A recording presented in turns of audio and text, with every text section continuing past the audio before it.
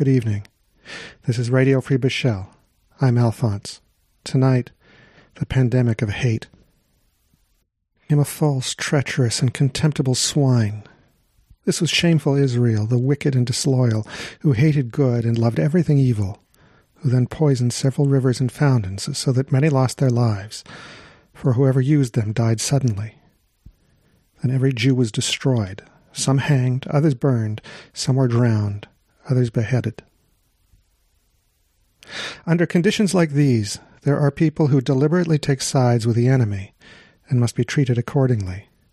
In times of war, such people were shot. Treat them like the plague-spreading lepers that they are. You want to be put in isolation camps? That's where this is headed. You will have deserved it, and I'm all for it. The first quote I just read was from Guillaume de Machaut in 1349, during the Black Death, when the people in the town where he was decided that the Jews were responsible for the plague and murdered them. The second quote was by Arūnas Valinskas, a Lithuanian public intellectual and a former parliamentarian, in September 2021. The third quote was from a Reddit discussion in Canada, also in September 21. The post was extraordinarily highly upvoted, with many awards. I have never seen hate like this.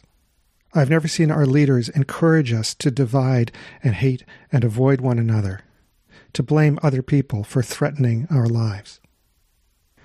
The closest I recall was following 9/11, when there was widespread blame of Muslims. But this is much worse.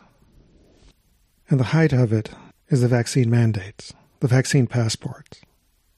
I'm vaccinated, by the way, by choice, before all the madness began, but I shouldn't have to say that. Here's what it's like for someone who isn't. A Lithuanian man, Gluboko Lietuva, who joined Twitter specifically to explain what it was like for him and his wife, who declined the vaccine passport in his country. He says they've been suspended from their jobs. They can't return, and they wouldn't if they could because their coworkers are sending death threats. They can't get new jobs in their fields. They can't even enter the supermarkets to buy groceries because they're banned without the passport. They have to buy food from stalls on the streets. They need to fix their home, but they can't go into the hardware store, and they can't even hire someone to do the repairs for them. He writes, "Despite hardship, we decided resistance is our moral path. We want our kids someday to feel pride towards us, not disgust. Freedom is fragile, and we must defend it. If not us, then who? We do not stop you earning a living, though you stop us. We do not ban you from buying food and clothing, though you ban us. We do not hate you, though you hate us. We do not banish you, though you banish us. We do not wish death upon you, though you wish death upon us. And when the time comes, as it inevitably will, when you too are banished by the ever-increasing arbitrary rules of the new authoritarianism, we will fight for your rights just as we fight now for ours, because we are all equal, and we all have equal right to exist in society." For me, this recalls the famous poem by Martin Niemöller. First, they came for the communists, and I didn't speak up because I wasn't a communist. Then they came for the Jews, and I didn't speak up because I wasn't a Jew. Then they came for the Catholics, and I didn't speak up because I was a Protestant. Then they came for me, and by that time there was no one left to speak up for me. How have we come to this? How have we come to a time when we're willing to hate our fellow citizens and say that's moral and celebrate it? How have we come to the point where we can wish for the deaths of our fellow citizens? Large numbers of us. I've heard hate from people I know. When the vaccine passport came in where I live, it was only for non-essential activities. You can go to the library without one. You can go to the grocery store without one, but you can't go to a restaurant. And I spoke to a friend, and he thought it was a good idea, and I thought, oh, well, because maybe it can keep people safer. But that's not what he said. No, he said because then the unvaccinated will suffer. They will be punished, and that will encourage them to get the shot. Such hate. I didn't even know what to say. There are a number of interviews on YouTube with a Dutch psychologist named Matthijs Desmet, D-E-S-M-E-T. If you search for that and his theory about mass formation, you can also find some articles summarizing it. You'll see what he has to say. He saw this coming before it happened. He made financial decisions in late 2019 because he felt that the public was on the verge of something like this. The pandemic was only the excuse. What he explains with his theory of mass formation, which is in a sense a theory of how totalitarianism happens from the bottom up, is that there are 4 conditions that lead to people joining movements like this. And these are familiar if you listen to my episodes on totalitarianism, where Hannah Arendt talks about similar things, and with my talk about René Girard and scapegoats.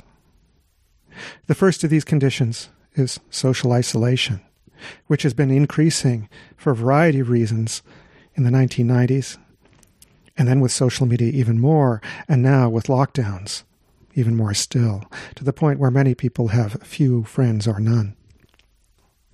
The second, he says, is a failure of sense-making, a lack of meaning in life. And we see people expressing that all the time. The third is free-floating anxiety. Free-floating means it doesn't have a target. People are just anxious. They feel that they're precarious or something's going to go wrong. And that's certainly the case in the economy and the incredible competition, which I've also talked about in previous episodes about the information economy and elite overproduction. And fourth, and finally, there's a sense of free-floating aggression and anger. And I think it's clear that we saw this well before the pandemic. And what Desmet says is that when all of these conditions are fulfilled, that people are feeling miserable and they want to find a way out. If they're given a target and told, this is the source of your troubles, they may turn on that target. And with a feeling of self-sacrifice, a feeling of elation, of ecstasy, he says it's almost like a hypnotic state where people don't even notice the things that are lost. They don't notice the costs of their actions. They don't notice other harms that are happening in the world because they're just focused on that target that they blame for everything that's wrong. And that's when they become capable of great atrocities, he says. This parallels almost exactly René Girard's theory that I talked about in Contagion and Scapegoat, where there's strife in society and the distinctions have broken down and people are blaming each other, but then all of a sudden they turn as one on a single target, a group or an individual, and they scapegoat and destroy and expel that target. And then harmony is restored because they're all on the same side again. Desmet says, though, that not everybody signs up for this. He says that about 30% join the ecstasy. About 30% are effectively hypnotized. Another 40% go along. They're not ecstatic, but they follow the lead of the few. And a final 30% are opposed. They see what's happening and they fight against it. He says there's no pattern that predicts who will be in this group.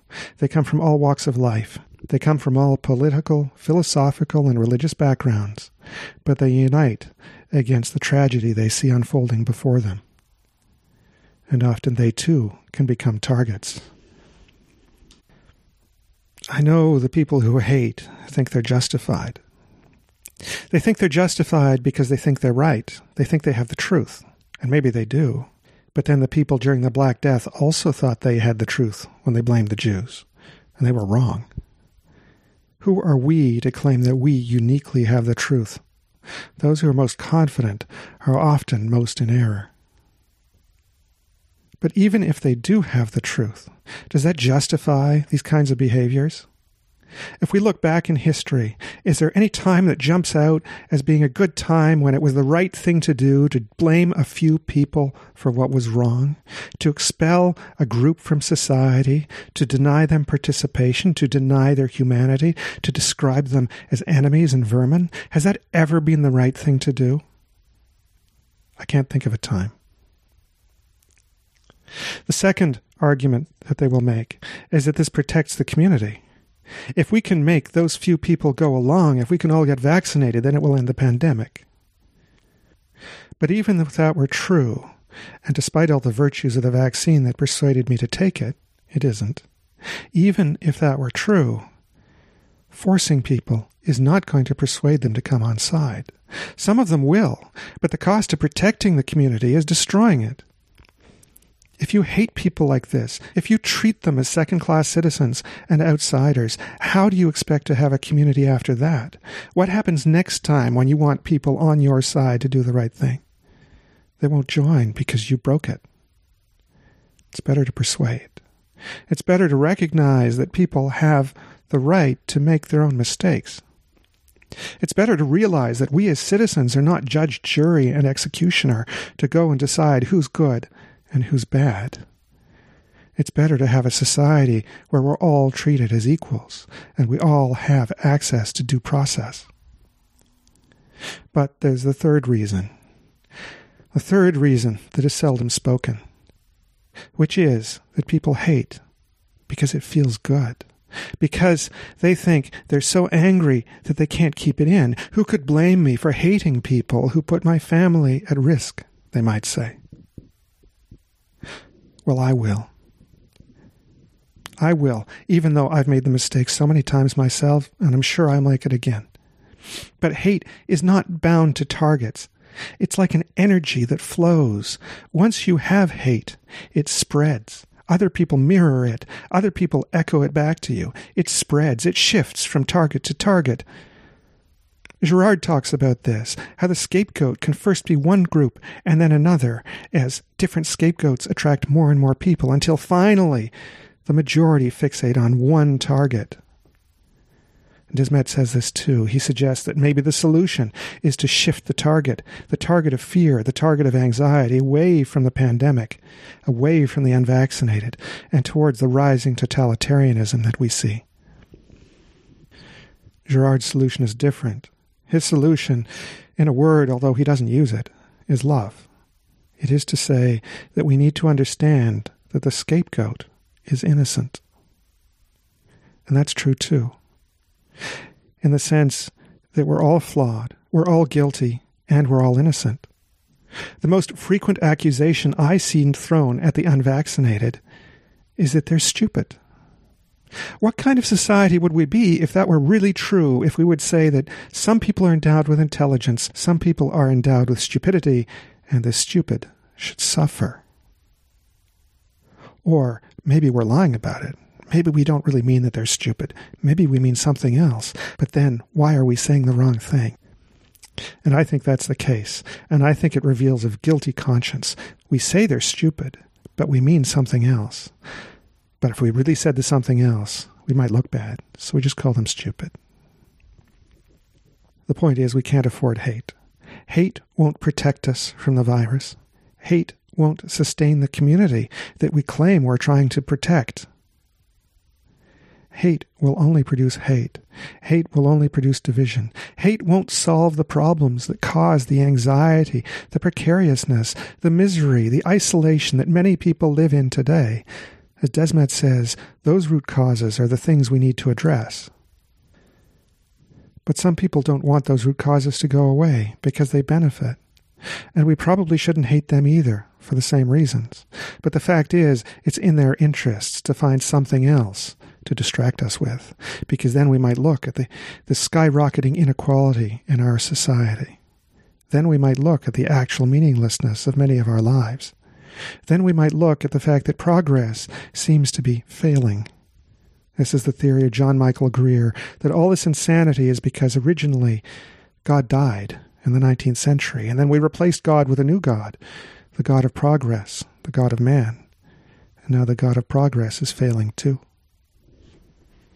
But whatever the root causes, right now what we need to do is to stop the hate.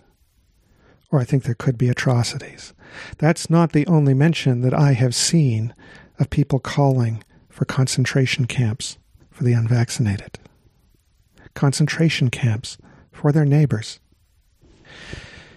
Desmet says that it's only 30% that are basically hypnotized, that are participating in Girard's scapegoat ritual enthusiastically. Another 40% are going along, and the reason the 40% are going along is because that first 30% are unified. They have one story.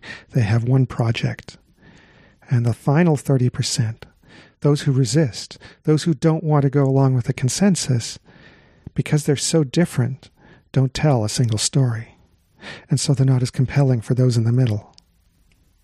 So those of us who want to resist this must try to at least get along enough to stop this from happening, because the other thing Desmet says is that although you cannot persuade the hypnotized, you cannot reason with them, because if they accepted your reasons, then they would have to go back into the hell world of anxiety and anger and a lack of meaning. And they don't want to do that. And because they don't want to do that, they stick with the lie. They stick with the hate. But as long as there's resistance, they're less likely to do something terrible. He says that mass formation, that totalitarianism turns really bad, then the atrocities happen when everybody goes along. So as long as we resist, we can hopefully prevent that from happening. Maybe you think I'm exaggerating. Maybe you think I'm panicking. Maybe you think this time what we're doing is justified. It's a crisis. And besides, totalitarianism is about radical ideology. What's radical about protecting the health of the community? Totalitarianism isn't about ideology. There have been totalitarians of the left, under Stalin, and of the right, the Nazis, the fascists in Italy, the wartime Japanese. Totalitarianism is not about a particular set of beliefs. It's about how we treat people. Do we respect their dignity, their independence, their rights and their responsibilities and their freedoms as individuals? Or do we treat society as an organism or a machine, and every person is a part of that machine, a gear in the machine, and if the gear doesn't work, we discard it? Even if you were to build such a machine for a good purpose, to protect the health of the community, the machine would then follow its logic. We would have built the totalitarian mechanisms needed to treat us into parts, even though it was built for a good purpose. That's not how it would stay, because that's not what it is. The machine is amoral. The machine doesn't care about us. The machine uses us, and if it doesn't have a use for us, it destroys us. We have said for generations now, never again. I grew up under the idea, never again. But in order for it to never happen again, we also have always known that it could happen here, and it could happen now. How much evidence do we need? If we wait until it's conclusive, all we will be able to say is, yes, it did happen. We let it happen. We didn't stop it.